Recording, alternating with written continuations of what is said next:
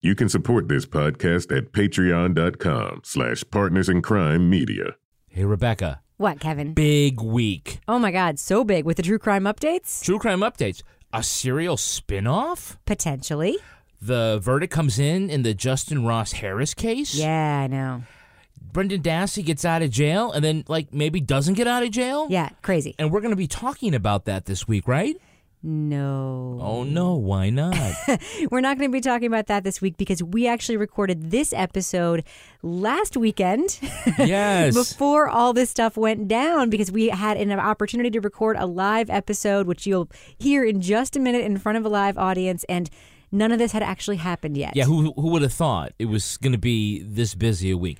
But, okay, so that's this week. So we'll be able to do it next week, right? No. Oh, no. Why not? Because we're taking the week off for Thanksgiving. Oh, damn you pilgrims.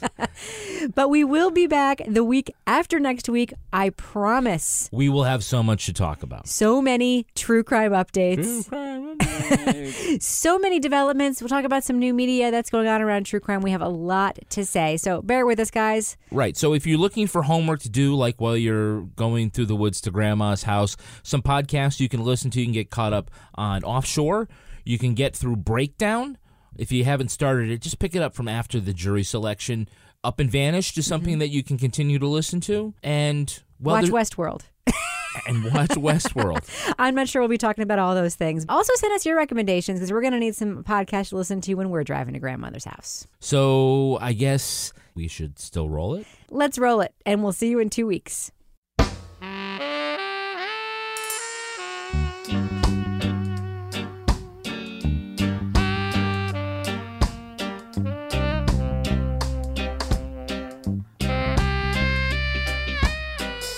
I'm Rebecca Lavoie, and this is Crime Writers On, the podcast about other podcasts and also about journalism, pop culture, true crime.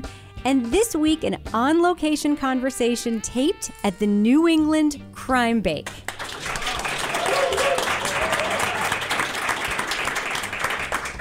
This is a conference for crime and mystery writers taking place in Dedham, Massachusetts. And joining me right now is the host of These Are Their Stories, the Law and Order podcast, my true crime co-author and real-life husband, Kevin Flynn. Hello, Kevin. Hello, Rebecca. I have to be nice to you because there's a big room of people watching. That's true.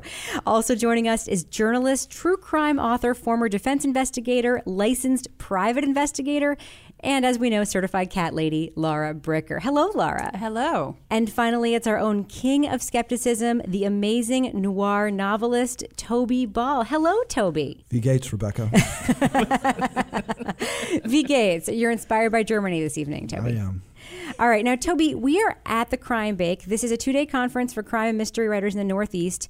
You are the busiest of the four of us at this conference. You have a lot of expertise. You've been on a lot of panels. You're doing a lot of stuff. What are you doing here at the conference? I was on a panel about historical mysteries. I'm doing some manuscript critiques. I'm doing this. I'm doing the panel tomorrow on podcasting. You're not really doing this, by the way. And I'm drinking a lot of water. Now, here's the thing, though. I feel like of the four of us, I mean, you're the only fiction writer among us. Right. Professional fiction writer. With books that have been positively reviewed and critiqued. And you've been on a few lists as one of the great novels that people should read in this genre. Mm-hmm. You're basically like a star at this conference doing a lot of stuff. How does that feel? I'm trying to keep humble. That's real news to everybody in the room, by the way. Yeah. Wait, who's this guy? No, it's fun. It's fun just being around other people who are writing and thinking about writing. It's not something that happens during my day-to-day experience. I don't hang around with writers for the most part. So now, Laura, how do you feel about being in the presence of a conference superstar like Toby Ball? Well, I mean, I can carry his bags for him, maybe. I don't know. Get his drinks. So I have a question for you, Laura. Yes. Now, our audience doesn't know this. I know most of our audience does not listen to our podcast. But last week on the show, we talked a little bit about, and our personal lives do come into the podcast a little bit because that's how it works. Laura's cat has chlamydia. And I know that might sound shocking. But for cats... If you could only see the faces in the room. Yes. But for cats, that actually means it's like an eye problem. But of course, we turned it into something else on this show. How is Stampy doing? Well, so Stampy was alone for 4 days last weekend when I was gone. I don't think Stampy was alone if you got chlamydia. But it's not. It's actually apparently like a respiratory infection in cats. But the day that we went to the vet, I was concerned he might lose his eye. Now his eye is partially open and coming back. So, and today he started bitching and complaining because he wanted to go out. So I think that's a good sign. I mean, maybe he's going out to get more chlamydia. I don't know. Oh, I don't know. So Kevin, Yeah. how do you feel? I mean, you presented on a panel today called what? Running in packs. What does that mean? It was about ways that writers can group together to promote their own works. And we have a lot of people that were professional writers who were blogging together in groups. And so we, I guess we're a pack, the four of us, and I was representing podcasting. So why don't you talk a little bit about how this pack of four writers got together to do this podcast? I mean, this is something that we get questions about a lot, and I'm sure we're going to get questions about it when we do our panel tomorrow about podcasting as writers, but You want to give the origin story? How did this pack get together? Well, we were talking originally about how we were a podcast based on Serial.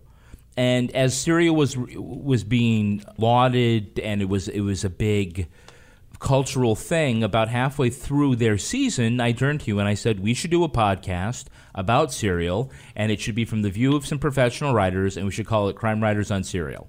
And we should do it by Friday. And so you said, yeah, let's do it. And we said we need a panel. And so I knew Laura from a panel that we had done, and I knew that she was local to us as a true crime writer. And there was, and Laura recommended Toby, and I didn't remember, but the three of us had been on a. I didn't remember Toby being on the panel, but it was a while ago. But the three of us had been on a panel together, and so we got together around one of the radio station studios.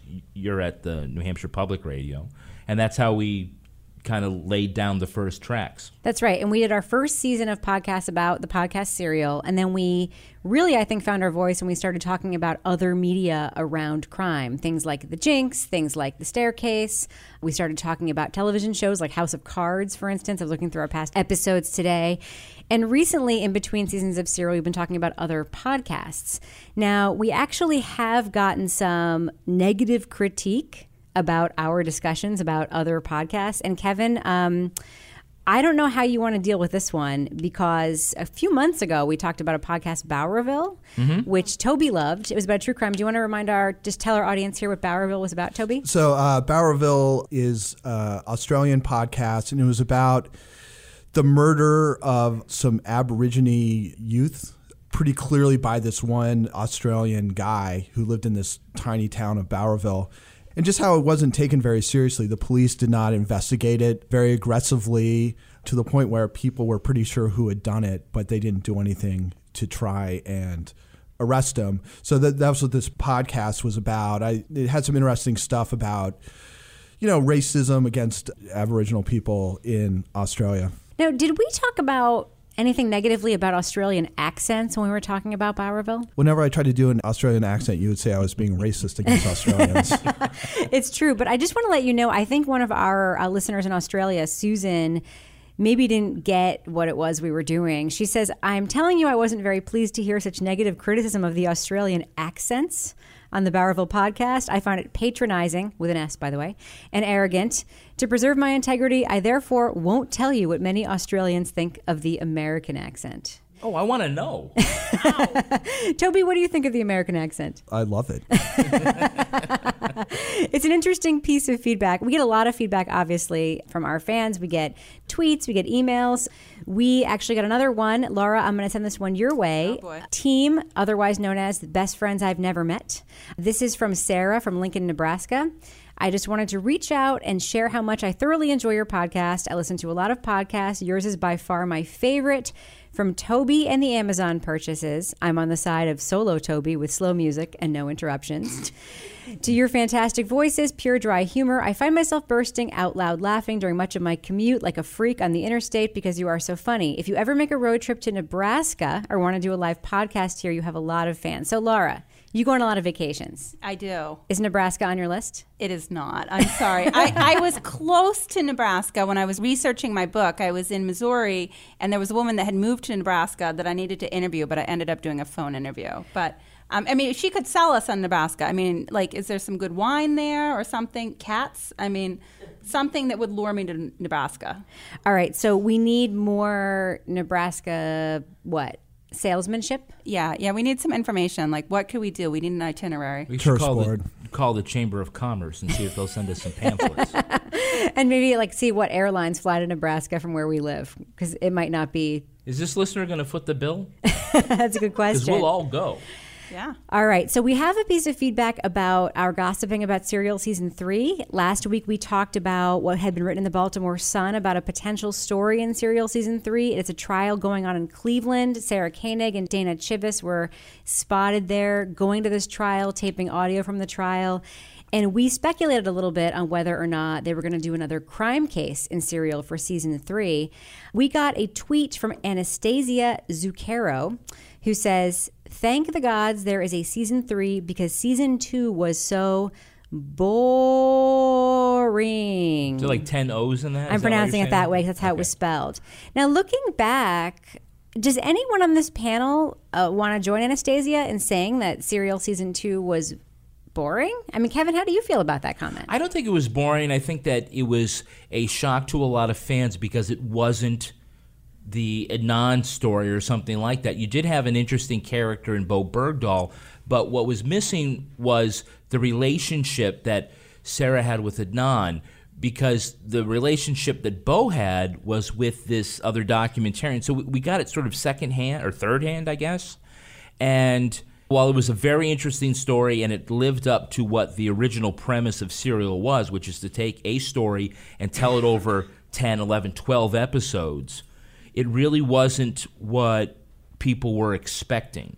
And I also think that there may be, it was difficult because it's also touching on some third rails here with impressions of the military and patriotism and loyalty and whatnot. And it really isn't about the civilian criminal justice system. It's a good story about the military justice system, but a lot of people just didn't see it that way. So no, I didn't think it was boring. I thought it was very informative. What do you think, Toby? I agree with Kevin about, I think, the lack of a central sort of sympathetic figure like Adnan was really missing from Season 2. Season 1 was like an intimate story, right? Because there was a limited number of people. The scope was really around Baltimore. And so it was easy to kind of follow that plot. And when Season 2 with Bo Bergdahl, they talked about zooming in and zooming out.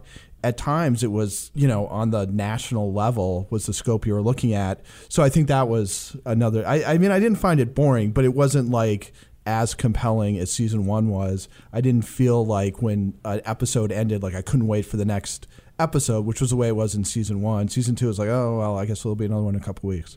What did you think, Laura, when you heard this comment that Serial Season 2 was boring? Well, I think it was just a different experience than Season 1. I mean, it took me a while to get into Season 2. It was definitely, I kept waiting for like the big picture, the big aha moment. And like Kevin said, it was definitely a couple steps removed in that we didn't have Sarah Koenig having this direct relationship with Bo Bergdahl. But for me, Season 2 really became more of kind of like a big picture message kind of story. And it's well done. So, of course, you want to listen to it. But, I think it was just Season 1 was the first that anybody had heard a podcast of that type. And so I think it really hit people differently. And I think we have a lot higher expectations now after Season 1. Now, Kevin, I have a question for you. Yeah. You're a longtime reporter. You were a TV reporter for many, many years. You're a radio reporter before that. You're a seasoned journalist. Okay. I'll take your word on that.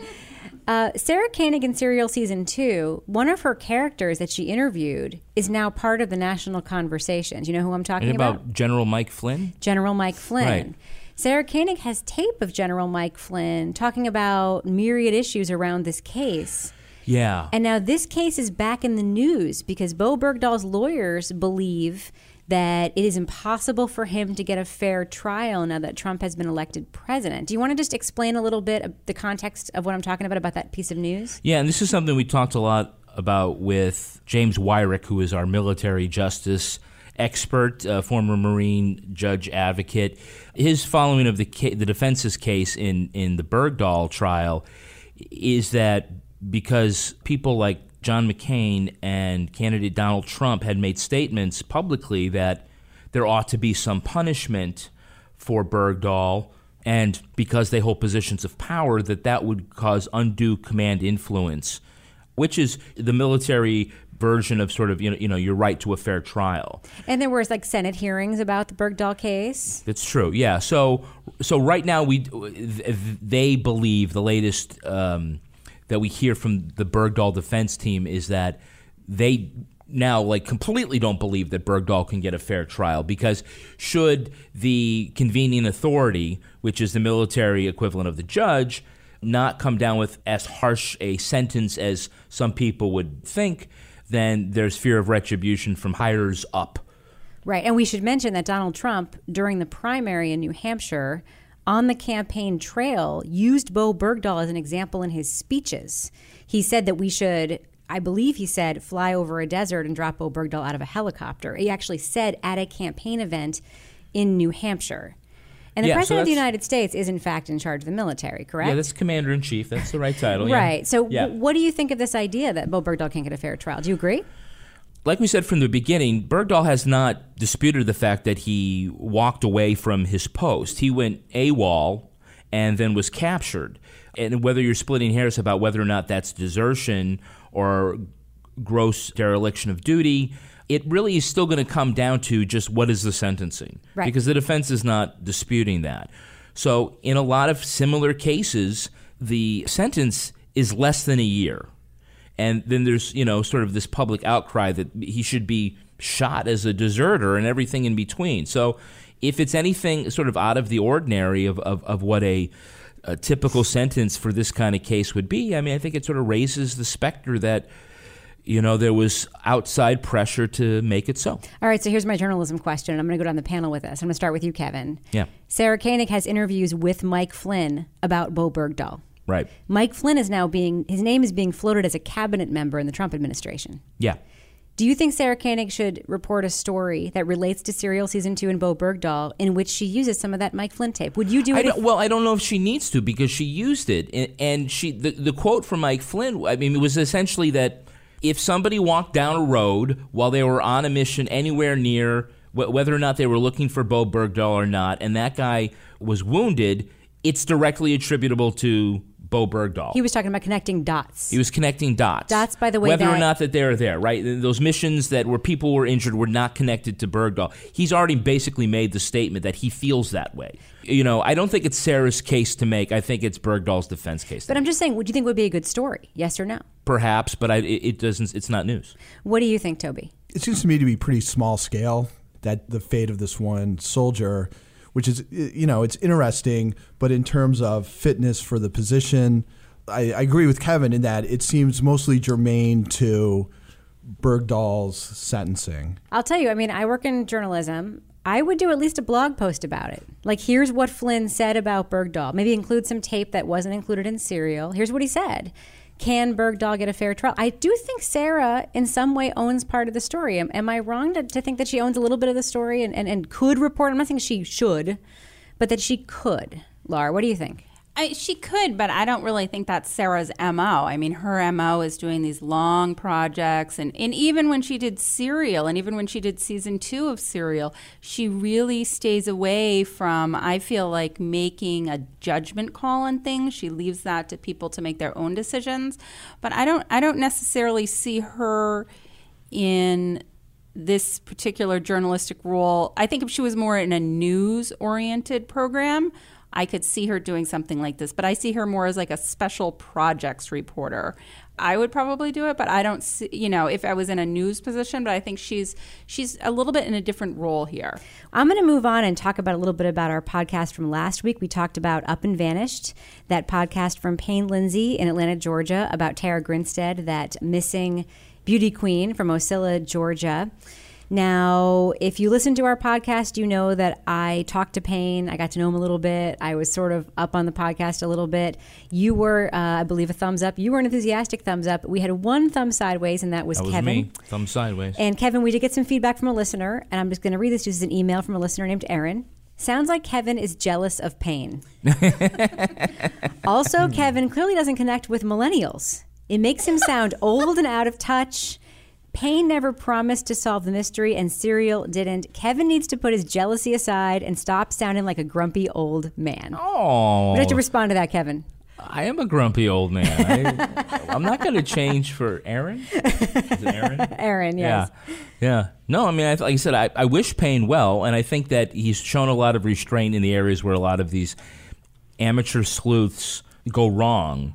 And I sense that unlike Missing Maura Murray or Somebody Knows Something, I think that there's potential that there's something there, but he hasn't delivered it to me yet.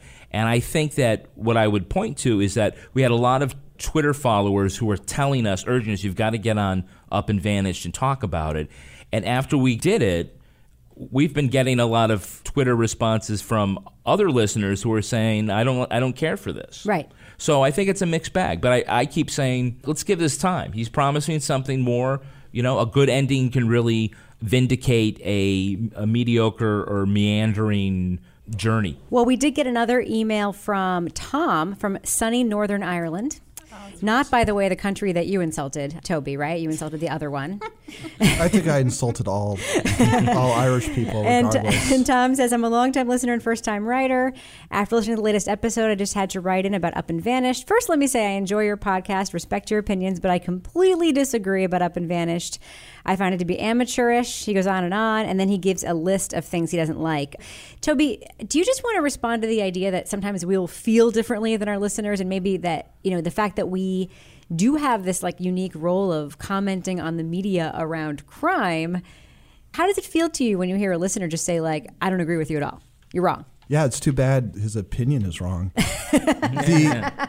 Well, I think the thing is, from my standpoint, especially with Up and Vanished, you know, we've been hearing so many really professionally produced podcasts with very competent journalists, and, you know, it's just a very polished, mature product, which, you know, I like.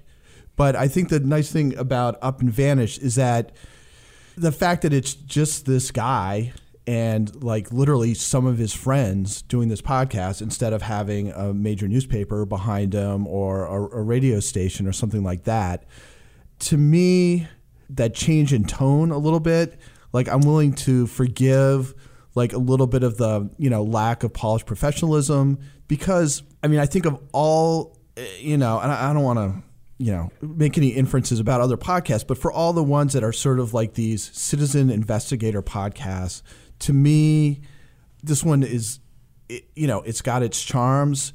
It seems to me to be done in a way that is sort of morally defensible. It doesn't seem to me like he is trying to put somebody in the picture. He's genuinely digging for things.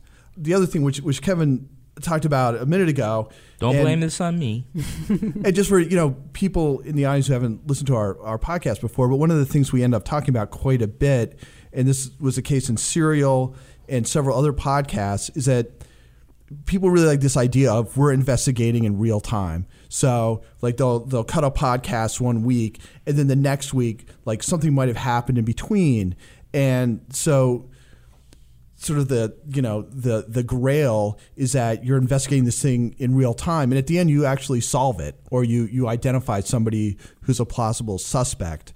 But the flip side of that is, you know, you may not. Or you also may do a bunch of libelous and irresponsible things. So you can do that. You can be throwing wild allegations. There was one very, you know, technically well done podcast called Somebody Knows Something, and in fact, it turned out nobody knew anything because, you know, it was 6 or 8 like very well written, you know, beautifully produced podcasts, but in the end, nothing happened. So one of the questions is, can you have a successful podcast like this without having at the end like saying this is what happened or having some kind of new insight? And I think my argument is this podcast up and vanished. There's enough stuff going on. There's enough storylines. There's enough interesting personalities and the sort of investigative steps that Payne himself takes that I think even if he isn't able to make any kind of break in the case, the journey and seeing what he's doing, I think is compelling enough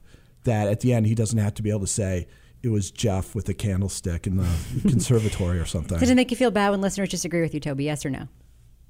Does it make me feel bad? Yeah. It makes me feel bad for them. All right, Laura, we have a listener with a suggestion for a TV show. I don't know if you've watched it or not. Okay. Called The Fall, which is on Netflix. I haven't, but a lot of people have been tweeting at me about this show. The Fall's awesome. It stars Gillian Anderson and Jamie Dornan, pre-50 Shades, this listener says, and centers around a detective trying to catch a serial killer in Belfast. I will tell you, Kevin and I started watching The Fall. I chickened out. I was too scared. It is very scary. So, Laura, can you watch that for us and report back? I don't know. I mean, I got scared in Stranger Things this summer, for crying out loud. I don't know if I can do The Fall, but I mean, I'll try. I just started watching The Crown on Netflix, which is also pretty good, but I'll give The Fall a try. If I get too scared, maybe Toby will have to do it. I've seen The Fall already. Will I be scared, Toby? Will I be able to handle it? No. I mean, for the most part, it's not. There are a few like very, very harrowing scenes that are not the kind of thing that you would expect to see on American network television. Well, that's British crime, though. In British crime, things happen that you don't. Well, I mean, anybody here a fan of British crime TV shows? Yeah. Do you agree that they are scarier than American crime TV shows? Like Luther is scary, right? Sherlock is sometimes really scary in a way that like Law and Order is not actually scary. It's just procedural. Well, this has got a couple of very, very intense scenes of murder. Yeah, well, but it's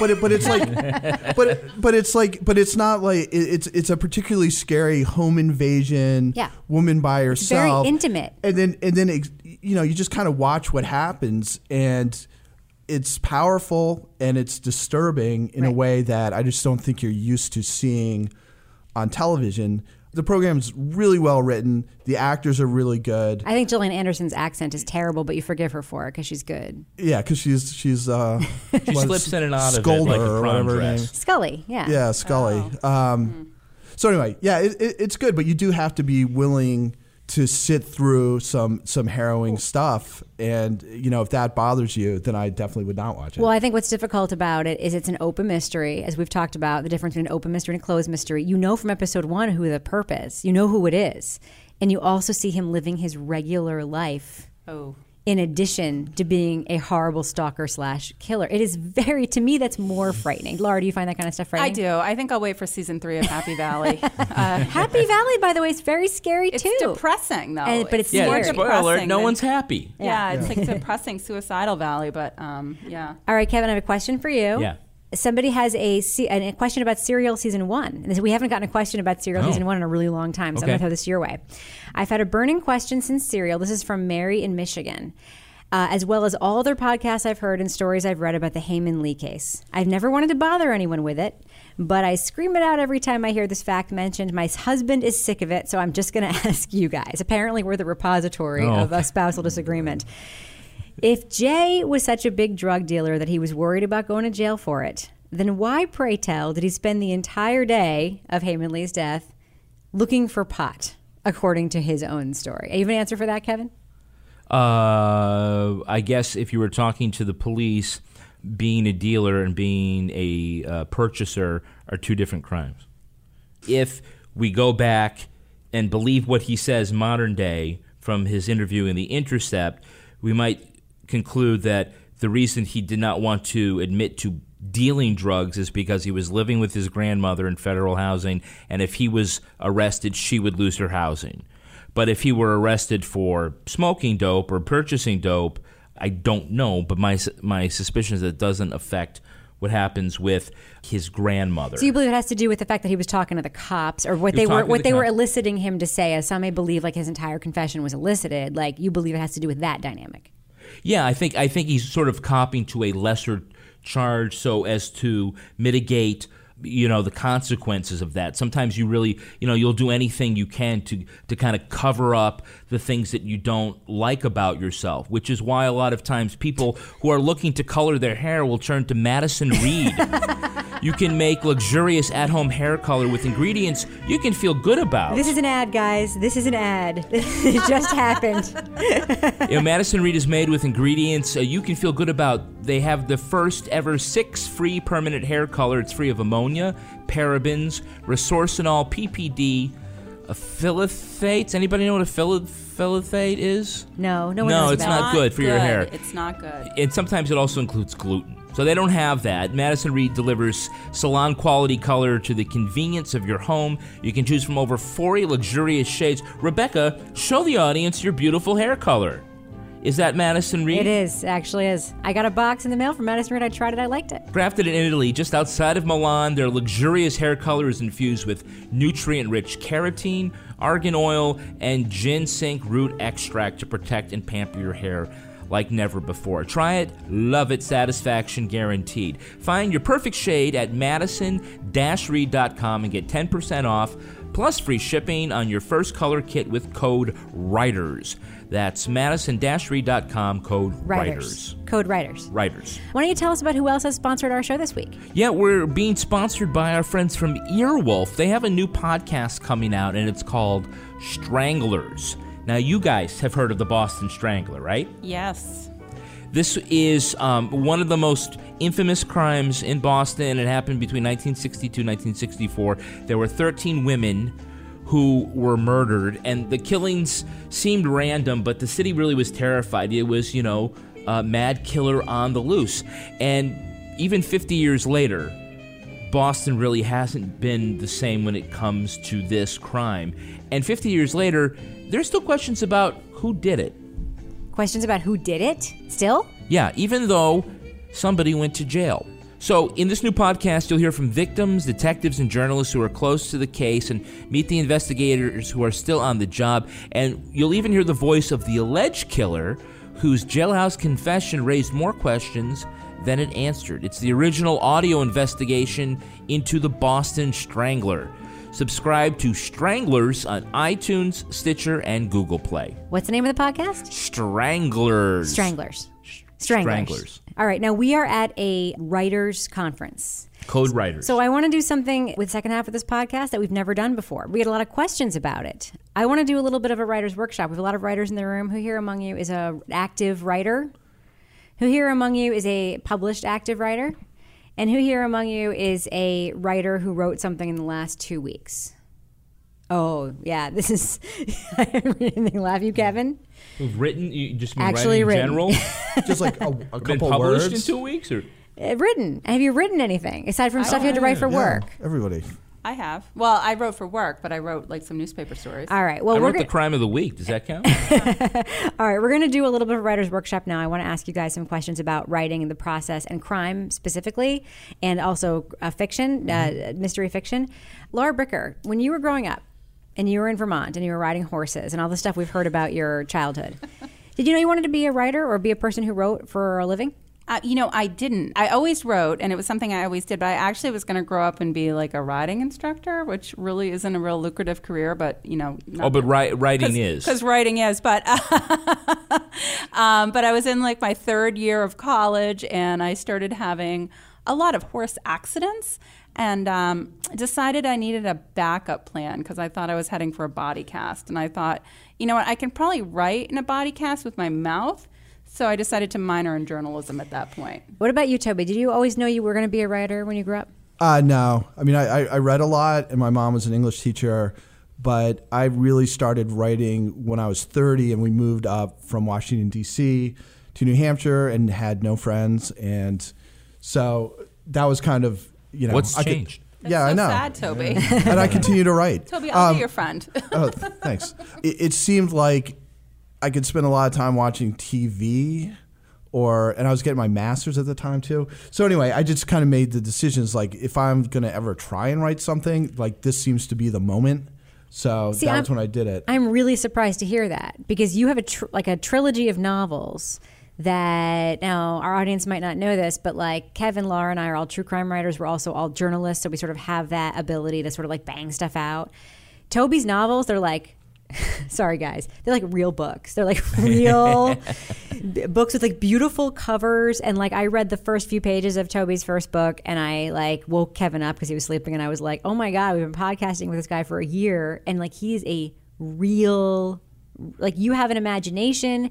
You didn't just write something, you actually created something brand new. It's not like you wrote a mystery series that takes place in a town just like your town.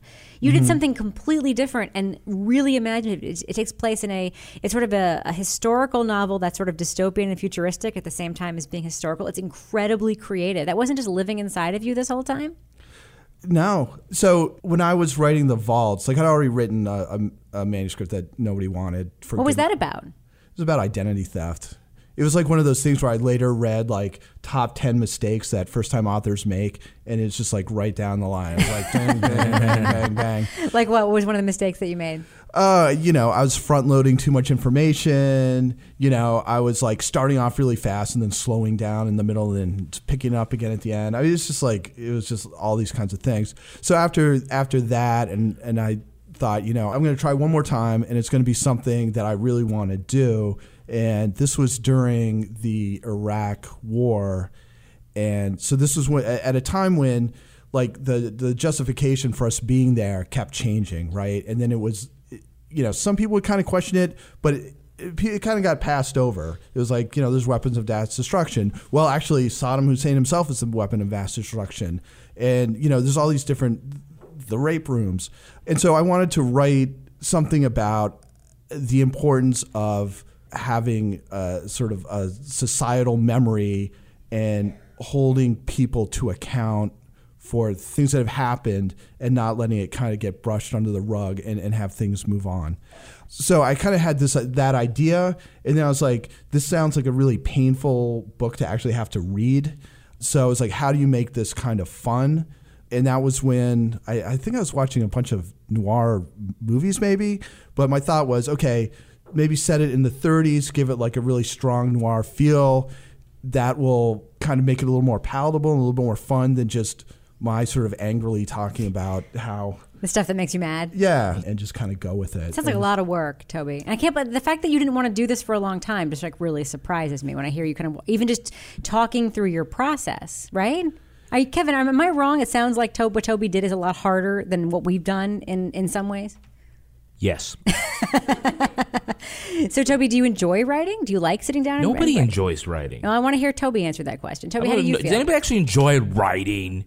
You do. One person, oh, no. Oh, I mean, not being a writer, but to see that, I actually enjoy writing. Really? Okay. Yeah. Well, I guess it's just me. I'm on the wrong meds or something. I think...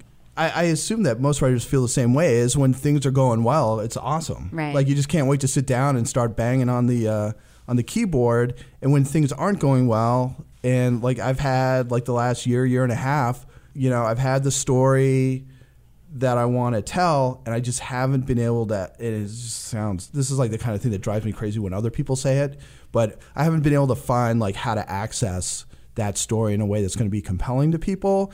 So it's been a lot of time thinking about who the characters are going to be involved. What's the point of view going to be?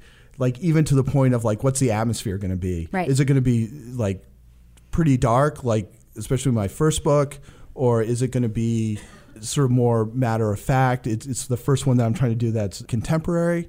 During this period, maybe it's just me, but I assume that other people, like when you're struggling with that, it's hard. You're trying to go to bed, and I have mild insomnia, but I just lie there. I'm like, all right.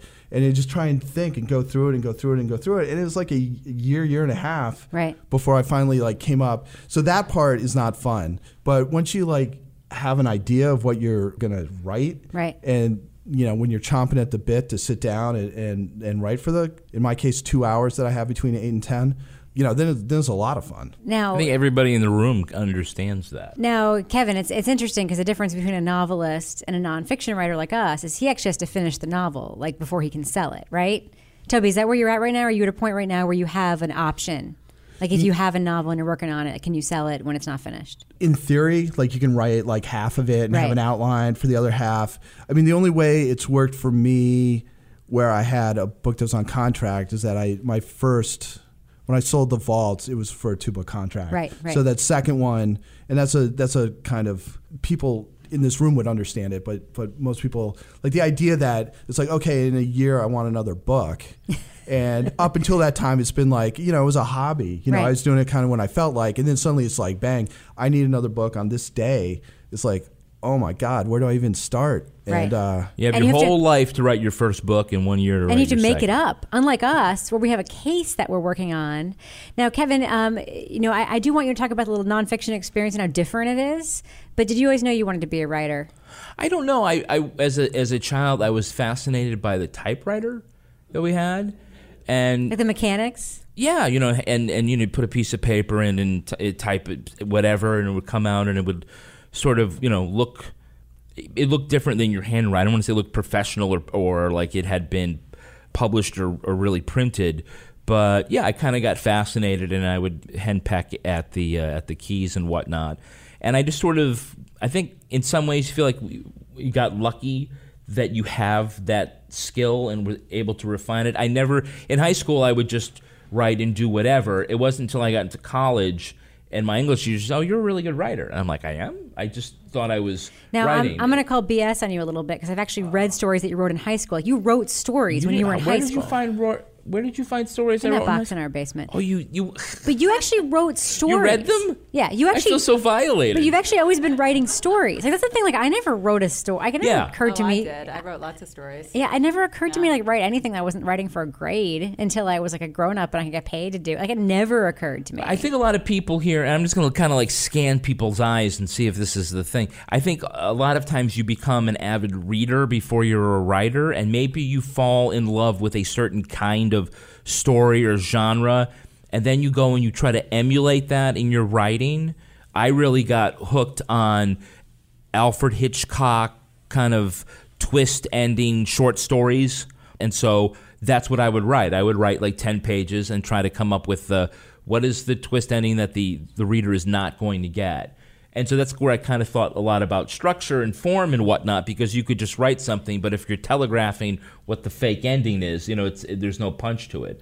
So when it came time to write a long-form nonfiction book versus writing news articles, you have to kind of figure out, okay, well, how do we get from here to the end, especially if a lot of the readers already know what the end is. The bad guy gets convicted and goes to jail. Right. What do we have to do in the middle that's going to keep their attention? What about you, Laura? When you growing up, did you have a favorite writer that you would read and want to emulate? Like, did you grow up imagining yourself being a certain writer?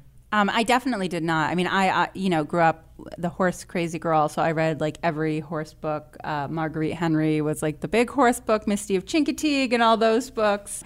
And then when I got into high school, I read a lot of smutty romances. So who's your favorite writer right now? Oh God, that's a tough question. Well, one of your favorite. It doesn't have to be like you don't have to like narrow it down to one. Do you have like a group of writers that you would point to and say, I love what they're doing? Well, I always like books that I always read. I always read like the latest Kinsey Millhone mystery. That's been a favorite. Sue Grafton's book for a long time. I love Edna Buchanan, who used to be crime reporter at the Miami Herald, and she's just very funny in the way that she writes about crime and being a reporter. But I don't really, I kind of jump all over the place. We just did a recommendations episode, and so I got some recommendations from our awesome indie bookstore downtown. The ladies down there know what I like to read. Girl on a Train was a book that I had read earlier this year that I liked, and I said, what are some other books? And they recommended this, The Passenger in Cabin 10, or was it The Woman in Cabin 10? Woman. The Woman in Cabin 10. Toby, you're reading that as well, right? No, I'm reading The Trespasser by Oh, that's right. Anna French. That's right. French. I've seen a lot of Yeah. social media around That's The Woman in good. Cabin in 10 since you recommended it. People are loving that Yeah, book. so it's good, but it felt almost too similar to me, to The Yeah. Girl on the Train. Yeah. It was just on a boat instead of a train. Right, domestic suspense. Yeah, but it was good. So, I definitely like those books that have the unreliable narrator and the twist at the end that you don't see coming. So it kind of varies. I go all over the place with what I read, kind of depending on what people suggest. Yeah, it's funny because when we do recommendation shows, like we sort of have, I think, patterns of who like our favorite kinds of writers are. And then with you, Laura, it's always like, this is a woman who writes a mystery, but then one of the voices in the show is her cat. Oh, Rita Mae Brown. Oh my God, that was Rita Mae Brown. I love Rita Mae Brown, the Fox Hunting Mystery Series. That's like one of my favorites. Toby's always afraid that our listeners are going to choose something and he's going to be forced to listen to a cat monologue. No, you would like this. It's not done in a cheesy way, Toby. Has anyone Anyone read Rita Mae Brown? Yeah, I love the fox hunting mysteries. And they've got this tough old bitty Sister Jane who like whips everybody into shape. Toby, do you have a favorite writer?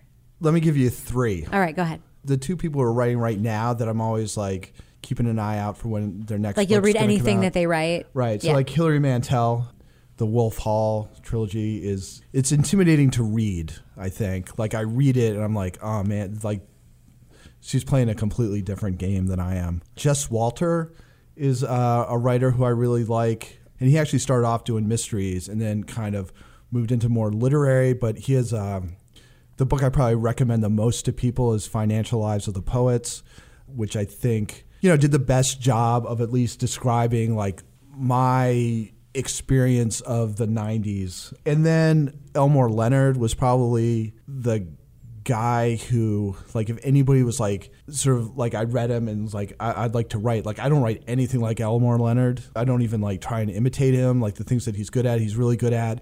Dialogue. And, yeah, the dialogue. I mean, he's so solid. Like of any writer, he's got like 40 books and there might be like 1 or 2 that I've read and haven't thought, this is just a great use of my time to read this book and just completely enjoyed it. What about you, Kevin? Favorite writer?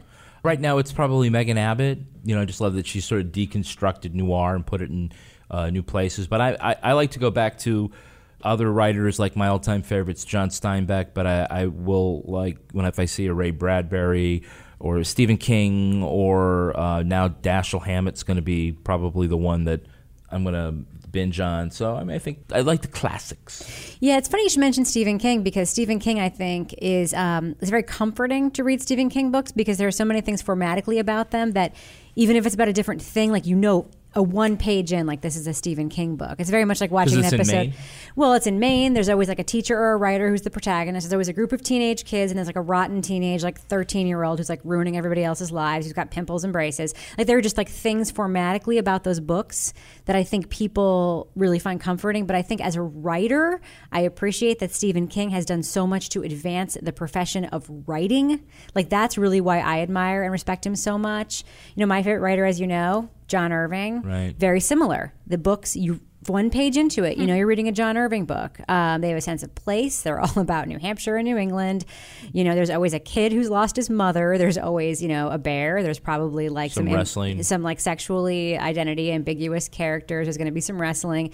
But I don't know. I mean, I love it. It informs me. But like Toby said around his favorite writers, I don't feel like I write in that category and would never try to emulate it. I'm really curious, like what the experience of working writers are in New England. We got some people in the room. I'm wondering, can I get a volunteer? Can somebody come up and kind of tell us a little bit about what you're writing? Yeah, come on up. What's your name? My name's Maureen Milliken. I'm a very recently former journalist. I actually worked at the New Hampshire Union Leader for 25 years. Well, I work at NHP. You are in good company. We have a Seacoast journalist. I know Laura. Yeah, I work at New Hampshire Public Radio. Kevin was at WMUR for a long time, and at ZID before that. You're part of the New Hampshire media landscape. That's right, and I used to not always admit I worked for the Union Leader, but it was 5.5 years ago I left, so I'm kind of over that. I, for the past 5.5 years, worked for 2 newspapers in Central Maine, the Kennebec Journal in Augusta and the Morning Sentinel in Waterville, most recently as the city editor of the Morning Sentinel. I have 2 published mystery novels.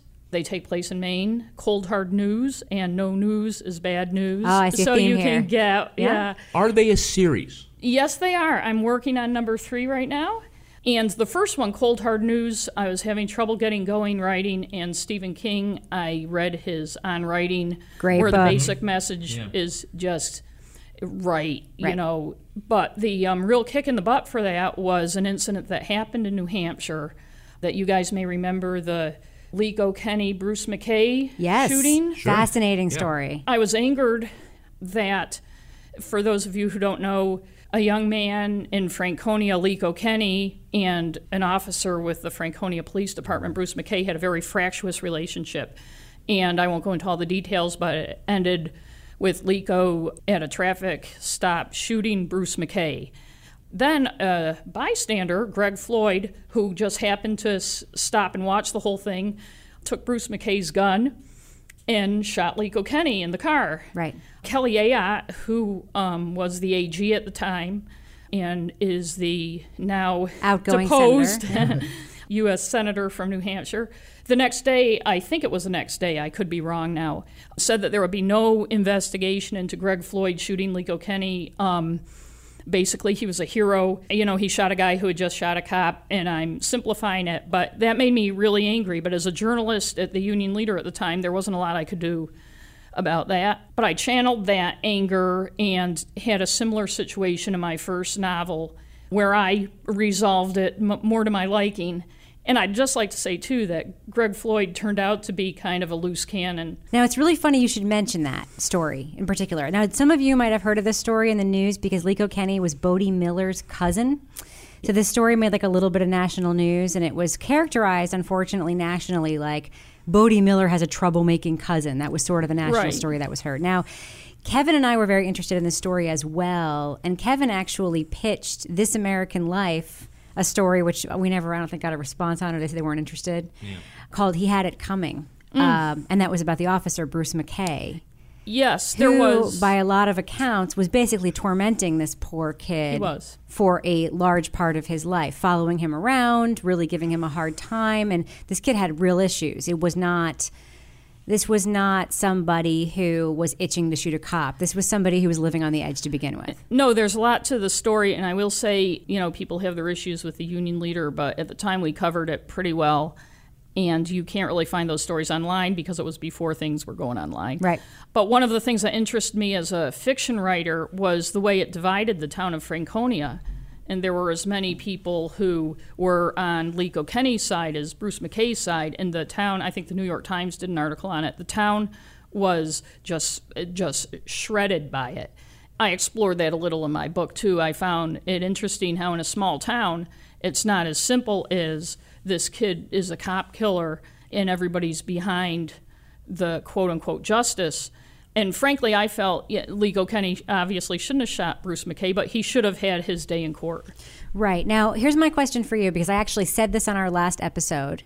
I think it's true. We wrote a book about the Danny Paquette shooting, the 20-year-old cold case, Eric Winhurst. It was a big trial in New Hampshire that you probably covered. I remember. Well, I didn't cover it, but I do remember. I was an editor. So our first book was about that case. Mm-hmm. I think the most compelling stories come from small towns because there are a lot of dynamics at play. Do you agree? I agree with that. And when I speak as an author about why I write about a small town, a fictional small town, if you have a big city, the possibilities are endless about how somebody got killed. And to me, as a reader and a writer, it's not as interesting a mystery. If it's a small town where everybody knows each other and everybody is good people and that kind of thing, it's much more of a mystery. Why did this happen? Why would somebody do the most awful thing you could do? Who are they? So who's your favorite writer and why? That's hard to say. I'm a huge Bob Dylan fan, and this is like asking me what my favorite Dylan song is. You can't say. I love Richard Russo. I think he's a beautiful writer. For dialogue, Eleanor Littman, not Laura. The first mystery author I read who made me realize character is more important than plot when I was 13 or 14 was Dorothy Sayers, who wrote the Lord Peter Wimsey books. I will read any good book by anyone, and I have dozens of favorite writers. Oh, thank you so much for joining us up on the stage. We really appreciate it. Thank you for asking me. Thank you. Wow, you're right. I'm going to be so proud. You're at a writer's conference, you get a real-life writer up on the stage, somebody with roots like ours. Laura, I'm sure you can relate to Fighting the Man, like a story that makes you... When you wrote your book, final question for you, you wrote a true crime book, you're a longtime reporter. Did you choose the story that you wrote about because it somehow made you want to fight the man a little bit? I didn't. I was actually, it's kind of funny how it came about. I was actually focused on another story, and that other story had already been written or was under contract by Kevin. But my query and my proposal had attracted an agent who thought maybe I was worth keeping on, who kind of gave me the rundown on the true crime market.